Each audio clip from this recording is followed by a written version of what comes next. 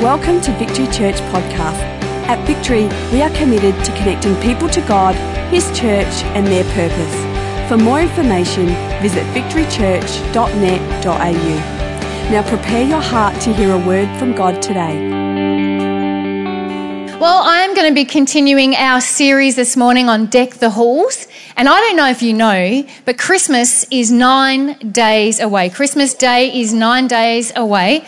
And I know that because I've seen the Christmas decorations, all right? And I know in this room there's a myriad of people who have all sorts of thoughts about when you should put the decorations up at home. Show me by hands here this morning. Who are the purists that say when the Christmas pageant's on, that's when the Christmas tree goes up? Awesome. Okay, who are the parents who are here this morning that typically it's December 24th, you've wrapped all the presents, you've gone to put them under the tree and you've gone, oh, no tree. I put the tree up on Christmas Eve. Yeah, I knew there was a few of you in here. What I do know that is whatever your thoughts and processes of decorating your house, we spend a lot of time and money putting up Christmas trees, putting the wreaths on the door, putting lights on. Every year people are adding to their Christmas decorations. In fact, our neighbours added some new lights to their house, obviously this week. I know that because they're shining really bright in our bedroom. But whatever it is, we spend a lot of time and money putting things up in late November, December, only to come and take them down in January. And even actually, as I say that, sometimes that's a bone of contention. Do you take them down on the 6th of January after the 12 days of Christmas? Do they take them down on the 1st of January because it's the beginning of the new year? All I do know is if it's February and all your Christmas stuff is up, there's something wrong, all right? But what I've noticed is we spend a lot of time decorating our houses with things that come out in December, go back in January, and that behaviour sometimes manifests and works its way into our lives in terms of we put behaviours on that we bring out at Christmas or we bring out at special occasions only to put them back in the box or put them away when Christmas is finished or that special occasion has passed by. And there are some decorations we believe and some behaviours we believe that should adorn our life, not just at Christmas time and special occasions, but should adorn the halls of our life daily, day in and day out. And that's the premise behind this series that we're doing, Deck the Halls. That they're not just things we're talking about, like Pastor Ashley spoke about goodwill, Dan spoke about hope, last week Tony spoke about generosity. These aren't just decorations we bring out in December and then put away in January. These are behaviours we believe should be adorning our lives day in, day out, every day of the year. And this morning I want to talk about the behaviour of joy. Everyone say joy. Oh no, you can't say joy like joy. Everyone say joy. Say joy like you mean it. I knew some of you were going to do it. Joy like you mean it. All right, smarty pants. All right. So this morning I'm going to talk about joy. And did you know that there are two types of joy? There's the joy because of, and then there's the joy in spite of. So joy because of is, I won the lottery, woohoo, I am joyful. Whereas a joy in spite of is a joy that we've put on that says, you know what, despite the circumstances I find myself in, I choose to be joyful. And I don't know about you, there are times in my life, and I often see it, I see a lot of people who endure life rather than enjoy life. And I believe that's because they have found the secret to because of joy, but they haven't tapped into the secret of in spite of joy. We have an enduring type of lifestyle and not an enjoying one when we have this concept that joy and being happy is dependent on things happening to me. If things would change in my life, then I would be happy. And so what happens is we say, you know what, if I changed my job, maybe then I'd be happy. Or if I change my location, maybe I'm going to move up to Queensland where the sun is all the time, except this week where they've got a cyclone, so Adelaide is better. But you think about, actually, I'm going to change my joy. If I change my location, then I'd have joy. Or perhaps some of you secretly are saying, if I change my spouse, then I would have joy. Or we want to change our bodies, we want to change our bank balance, we want to change our wardrobe. We want to change things because we have this concept and thought that circumstantially, if things change, then joy would come. And the problem with that is when we believe that joy comes because of our circumstances, we never actually learn how to find joy in the now, because we're never happy, settled or content with what's going on now. We're always looking for that next thing, because that next thing is what's going to bring me joy. And we have to understand that there is an in spite of joy that is available to each and every one of us. Because what I've discovered is life happens. John chapter 13, Jesus says, hey, guess what? Trouble's coming. And you're like, oh, thanks, that's really helpful. But he goes on to say, but take heart, because I have overcome the world. And what he's telling us, church, is that, you know what, life happens. Things are going to happen to you. And if your joy is dependent and it's a because of joy, then your joy is going to be up and down. It's going to escape you. It's going to be missing when you probably most need it, because you've got a circumstantial based because joy. And God wants you and I to have a in spite of joy, in spite of life happening to me, in spite of circumstances and today not being exactly what it is I want. I can have a joy because there's an in spite of joy available to you and an available to me. And so I want to share this morning just quickly on how we can get this in spite of joy. I want a joy that isn't just brought out at Christmas because I know I'm going to get the gift I've been hinting for 364 days coming. It's not that kind of joy. I want to have a joy that no matter what, or if nothing is under that Christmas tree for me, it's not dependent on my joy. It's not where I've put my hope, my faith and my trust, but I have a joy that's inexplainable. I have a joy that is sustaining. I have a joy that is in spite of where I presently find myself. And what I want to do is actually look at the life of Paul and the joy that he experiences. And before we read our text this morning, it will be up on the screen, I just need to give us a little bit of background to what's going on, because when you understand what's been happening in Paul's life, and then we read what he says, I look at myself and go, so what am I complaining about? What am I whinging about? What am I so all out of shape about when I see this? So let me give you a little bit of background as to what's been going on in Paul's life. At the time of him writing what we're about to read, he's already just spent 2 years in prison. He was sent on a ship to go stand trial in Rome because of his faith. He appealed to Caesar, so they didn't know what to do with him, so they sent him to Caesar. On his way to Rome, he is in a storm, a ferocious storm that everybody on the ship thought that they were going to lose their lives. So we're not talking just a little bit of seasickness here. We're talking a major storm which left him shipwrecked, which left him stranded on an island. And then when he was on the island, he thought he would do the right thing and try and gather some wood to create a fire so that everyone can get warm. And he's bitten by a poisonous snake. So then people are thinking that he's going to die, but he doesn't die. He eventually has to winter there in this island. Then another ship comes and he's sent to Rome. He spends then another 2 years when he's in Rome in jail. He is awaiting to be executed. He's been told that he is going to be executed, and he spends 24 hours a day chained to 2 guards who rotate on 4-hourly shifts. So he has no privacy, and he's living in appalling conditions. And yet Paul is recorded as saying this in Philippians 1:18. He says, I rejoice and I will continue to rejoice. And so I'm going to read to us today, because I want to say, okay, Paul, if you're going through all of that and you're saying, hey, but I'm rejoicing and I'll continue to rejoice, I want to know that this man's secret. Because there's been things in my life, I'm sorry, but I haven't been shipwrecked. I get seasick, so shipwrecked I probably won't. You won't find me on a ship to get shipwrecked. But I haven't been bitten by a snake. I haven't had some of these things. I've not been imprisoned. I know there's lots of things I've done, but imprisonment is not one of them. And so there's also, I just think, what have I got to complain about? So I'm like, Paul, I want to find out what is the secret that you have, and I want to know for myself, and then let us know, because I don't want it to be a secret.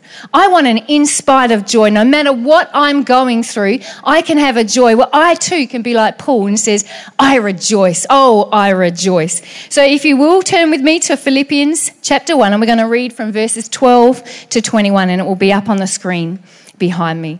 It says, now I want you to know, brothers and sisters, that what has happened to me has actually served to advance the gospel. As a result, it has become clear throughout the whole palace guard and to everyone else that I am in chains for Christ.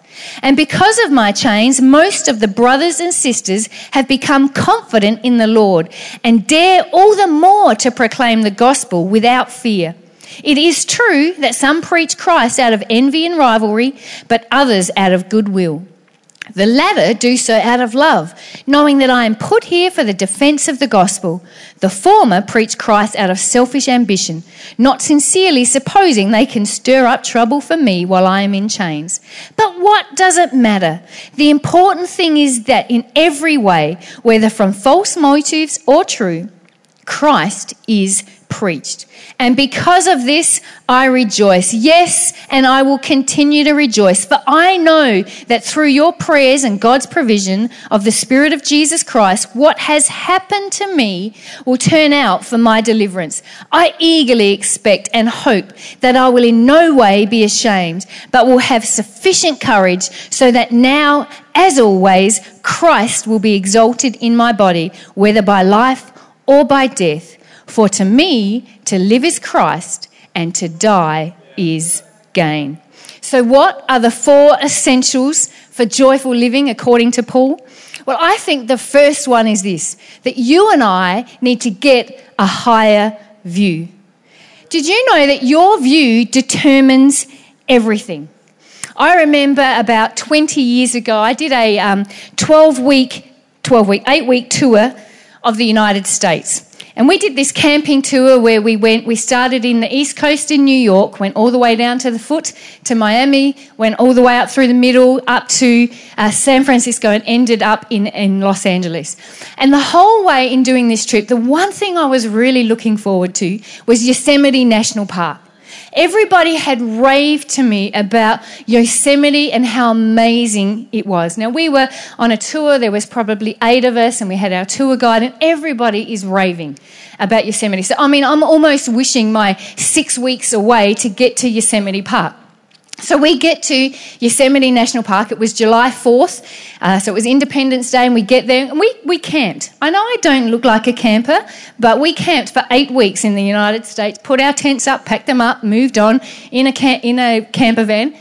And so we get to the campground. We set up our tents, and everyone's talking about it. And I have to be completely honest, and I apologise to any Americans who are here at the moment, but I was really, really dejected about Yosemite National Park. I was like, is this it? Like, serious? Like, yeah, it's pretty. There's trees and there's grass and I can see here, but I'm like, all the hype and all what this was about, I'm like, we've got parks like this back home that are just nice, and yes, I know, I'm in another country, and yes. Anyway, our tour guide had said to us in the morning we were all going on a hike, and he just sort of talked to us. We got up early and we went on a hike, a 9-hour hike. I know, I did it. I made it. And we did this 9-hour hike, and when we got to the top, I remember coming around the corner. Let's be honest, we whinged and complained the whole time. In fact, we made up a song. Our tour leader's name was Bob. And so we would make up this song, and we were just putting Bob in, and we didn't realise there were some hikers behind us, and they overtook us, and they're going, hey, we don't know who this Bob guy is, but he's in trouble. So anyway, I remember coming around the precipice, and then I almost got smacked in the face of the beauty of Yosemite Park. See, when I was down in the valley, I knew the Half Dome was there, and I knew El Capitan were there. They're the 2 landmarks of Yosemite Park. But it was like, But when I got a higher view, When I spent 9 hours walking and got up to a perspective, I suddenly didn't see El Capitan and the Half Dome as I'd seen it before. I started to see it in a whole nother way. And what I love about what Paul is saying here is we look at it and say, oh, Paul, that's really rough. Just for your faith, you've gone through this. And Paul's going, people, don't look at it. God has a better plan. Can't you see? Do you know what? I have had opportunity because of my change. In fact, Paul goes on to say, I wish you were all like me except for these change. Because don't you see what has happened to me has gone to advance the kingdom? If you want to have a joy in spite of, we've got to stop seeing things as we see them, and we've got to start seeing it from God's perspective. We need to get a higher view. Paul is saying, don't you get it? I've got a captive audience. 4,380 times I've been able to witness to my guards, because that's 2 years, 4-hour shifts, people change. 4,380 times. Not why these changed. Why am I here? God, why have you forsaken me? What did I do wrong? All I did was stand. He's saying, no, you don't get it. I've been able to speak to people I would never have been able to speak to, but because I'm seeing it at your point of view. Do you know what else? Is I'm hearing that Christians are getting a encouragement for them to be able to get a boldness and speak about their faith. So, hey, if you want to have a joy in spite of, stop looking at the situation as you see it and start looking, God, what do you see in this situation? How can I get your perspective? What are you trying to do in and through me in this so that others can be encouraged? One of the greatest things that ever happened to me was in that year of 2016 when Tony was sick and some of the things we went through. The greatest compliment anyone ever gave me was, I watched you and I thought, if you can do it, I can do it. That's what it's here. That's a God perspective. I could spend my time going, well, why me? Why this? Why that? But you know what?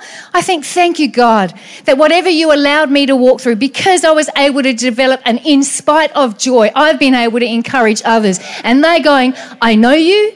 I know all about you. You're as human as I am. And if you can do it, then guess what? I can do it too. You want to have an in spite of joy? You've got to get a higher view. The other thing I get here from what Paul is saying is we've got to learn to live by priority and not by problem. Many of us are problem driven. We run from problem to problem to problem. But we've got to be like Paul and be priority driven. I mean, I don't know if you captured it there, but in verses 15 to 18, he's talking about the fact that the man's in jail for his faith. And then people, if you want to kick a man when he's down, people are trying to create hassles for him. People are preaching Christ out of wrong motives, hoping that it would actually stir up dissension and more trouble for Paul. And I don't know about you, but you'd be like, well, hang on a second. That's not fair. Hang on a second. That's not true. That's unjust. And I don't know about you, but something in me would rise up saying, no, come on, God, this is not right. But Paul says, no, Kath, I live by priority, not by problem. Because again, me being here means that Christ's name is being prayed. You go, okay, maybe some of them are doing it for negative reasons. Maybe some of them are trying to do it to create hassles for me. But you know what? Christ is being preached. I'm in here because Christ is being preached. I'm like, my priority is to make him known. And if I'm here and people are out there and they're preaching about God and they're telling people about God, then you know what? That's a priority. That is why I'm here. And if you want to have an in spite of joy, you need to live by priority, not by problem. And I just said to Tony the other day, you know what? We've got to learn to not sweat the small stuff. Because there's always going to be issues, things that come up and compete and vie for your time. And we're talking about, how do I have a joy that's in spite of? And you know what? You've just got to say, that's a problem, but it's not a priority. And here's another little key, is you can't let everybody else's problems rob you of your priority. Actually, I've got a priority. It may be a problem to you, but actually that problem is not part of the priority in what I'm doing. We had a phenomenal night last night. We're going to have another phenomenal night tonight, a great morning this morning. But you know what? That's come because people have put a priority in their world. Some people, like Tony said, have been practicing and rehearsing since July this year, which means they've had to say no to some things to be able to say yes to this. Even this week leading up for us is a busy week. So within our home, our kids know we've just lived our home. I can't do a production week or a Christmas week or like an Easter week, things that are big for us in church life. We can't do them the same as normal. It's just to say yes to this, I have to say no to that. And if you are problem-driven, you'll say no to the wrong things and yes to the wrong things. And we've got to say, no, I live by priority. Paul's saying, I live by priority. My priority is that Christ would be made known. And so, you know what? I can get all bitter and bent out of shape for these people who are trying to do me harm. Or I can say, God, I've had an amazing opportunity to be a witness here. That people have been encouraged by my chains. People have been encouraged by the way I've done life. And right now, I can sweat the small stuff and get annoyed at those people and then lose my witness and my ongoing witness. Or I can just go, I live by priority. God, you're in control. I don't know what it is you're doing and why you're doing it. But when I understand I'm here to make you known, I live your priority. I don't want to lose the edge that I've got. I don't want to lose the witness and the opportunity to shine your light. If you want to inspire of joy, you've got to live by priority and not by problems. And one of the sayings in our home is this: in light of blank, is it wise? And so if you're saying, but you know what, I'm happy because things are going good, but I struggle when things are going bad, you may be problem driven. And start applying to your life. We have it written on the fridge at different seasons and different things. In light of it's Christmas week and I've got a lot of things to do, is this party wise? In light of I've got an exam tomorrow and things I have to do, is this wise? In light of, is this wise? If you want to have an in spite of joy, you need to live by priority and not by problem. Thirdly, this is what I learned from Paul, is you rely on a power other than yourself. Verse 19, he says this: for I know that through your prayers and God's provision of the Spirit of Jesus Christ, what has happened to me will turn out for my deliverance. Paul says that in his 4 years of imprisonment, the 2 years before he went to Rome and the 2 years that he was in Rome, there were two things that kept him going. And that was the prayers of the saints and his relationship with his God. And so, church, you have to understand, you and I are finite beings. Finite means that we have limitations. God is infinite. God has no limits. But you and I are human, and we have limitations to our world. And I don't care how just naturally joyful you are, there comes a time when you will get to the end of yourself.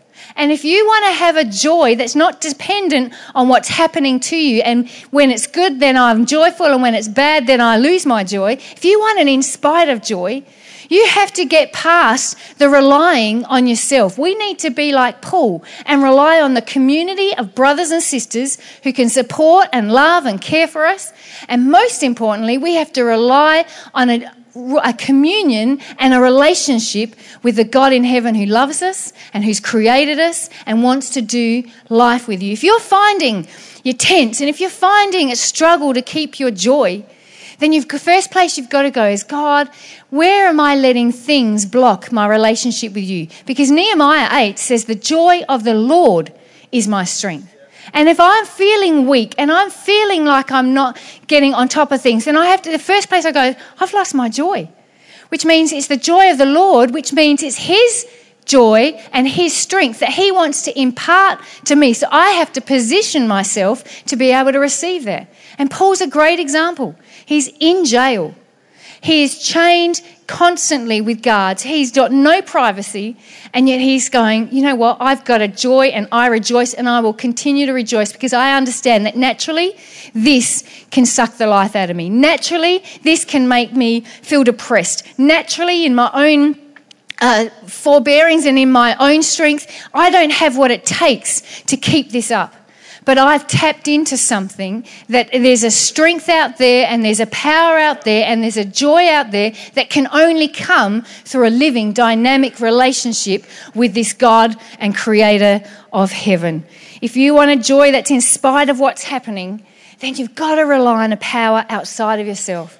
And again, I've mentioned many times, but in that year 2016, when we as a family worked through some of that stuff, I can't tell you where I would be if it wasn't for one, my own personal relationship with Jesus. We're at the end of a tough hospital day, at the end of some more bad news and some more of this, where you could just get to be one-on-one with Daddy and say, God, I don't know if I can take any more of this.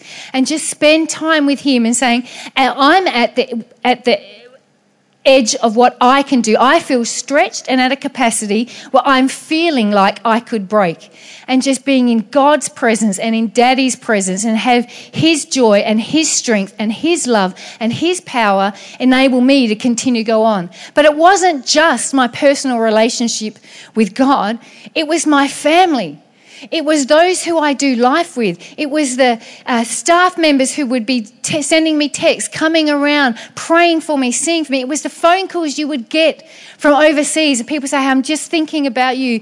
And they would ring you. They would talk to you. They'd send you encouragement. It was the community of believers that God placed me in that gave me a joy that was like, in spite of this, God, I do not need to lose my testimony. I do not need to be under the circumstances and under what's happening to me. I can be on top of them, not because of who I am, not because there's anything in me, but I've tapped into who you are and the strength that is available to me through you directly in your spirit and through the company of people that you've placed around me.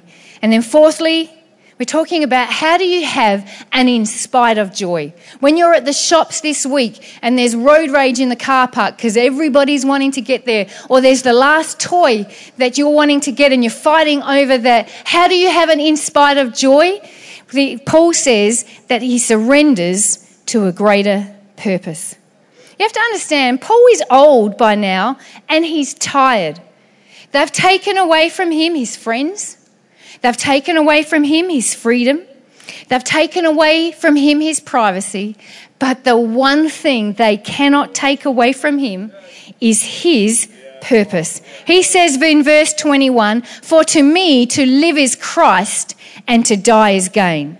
Now, I want to tell you something. I don't believe Paul is suicidal here. I don't think he is saying, oh, that's it, I'm done, I'm finished. He goes on to say that, hey, for me to live is Christ and to die is gain. I would rather go and be with Christ. But if it's better I remain here for you, then that is what I'll choose. So he's not saying, oh, please, I'm done, Lord, take me. It's not a suicidal cry. He's just saying, I understand, I've got a purpose. And if I'm here on this earth, then I'm not done. And Paul to me is you've heard the saying, if you're not dead, you're not done. Paul to me is the author of that. We've just got we've modernized it and then tried to claim it. But he's saying, if I'm not dead, then I'm not done. And if you want to have an in spite of joy, you've got to have a greater purpose and surrender to it. The problem with our world is that we live in a world that makes it all about us. Let me think about this question. How would you fill in this blank? Paul says, for me to live is Christ. But how would you fill it in? For me to live is possessions. For me to live is position. For me to live is power. For me to live is popularity. You put in there, what is your for me to live? Paul has understood that he's here for a greater purpose, that heaven is indeed his home and his purpose is beyond the grave. And the good news for you and I is so is ours. Many people lack joy today because we have a total preoccupation with me. And you have a total preoccupation with you. It's all about what makes me happy. What makes me happy? What's best for me? If you want to have an in spite of joy, you need to surrender to a greater purpose. It's not all about you, and it's not all about me. We have been given a privilege on this earth to make Christ known. If it was all about us just knowing Jesus, then once we knew Jesus, we could go home and be with him. But he leaves us here for a purpose. We have a purpose greater than actually getting married and having kids. It's part of the purpose, but it's not the purpose. We have a greater purpose than just attending church on Sunday. It's part of the purpose, but it's not the purpose. We come to church on Sunday because, you know what, I need to be filled up so that I can go and give out. We have a joy in spite of when we surrender to the greater purpose. I'm going to ask if the band could come back, because I just want to provide. I so enjoyed the worship that we had this morning. And I know it's Christmas, and I know that there's lots of things that compete for our time. There's lots of things that compete for our emotions, and it is easy. Hey, I've been at the shops and someone's stolen my car park and there's everything in you. It's the small stuff that you start to sweat. And it's times like this when you just have to have a fresh revelation. You have to have just a recalibration and say, God, where have I just let the season get in front of the reason? And I don't know about you, but we have an opportunity tonight to come, not only for us to come to a service and be encouraged and blessed by the performance we're going to see, but who's in your world that as soon as the service finishes in here today, you can go on home, give them a ring and invite them. Or go one better, purchase their ticket, go around and pick them up and bring them here. If you want an in spite of joy, understand life's not all about you. But you're here for a purpose. You're here, like Paul said, while I'm here, because for me to live is Christ and me to die is gain. But some of my friends and family actually can't say that right now. But I have an opportunity where I can reach out to them. I have an opportunity where I can say, you know what, I want to be able to position them so that they can have an opportunity to meet this King that I know and love. I believe that God wants us to enjoy life and not endure it. And to do that, we need to develop an in spite of and not a because of joy. A joy that's not just decking the halls of our lives at Christmas or at birthdays or when things are going right, but a joy that decorates the halls of our life day in, day out, 24 hours a day, 7 days a week, 365 days a year. And to do that, we need a higher view. We need to start living by priority and not living by the problems. We need to rely on a power that is not of our own, but a power that comes from God and God alone.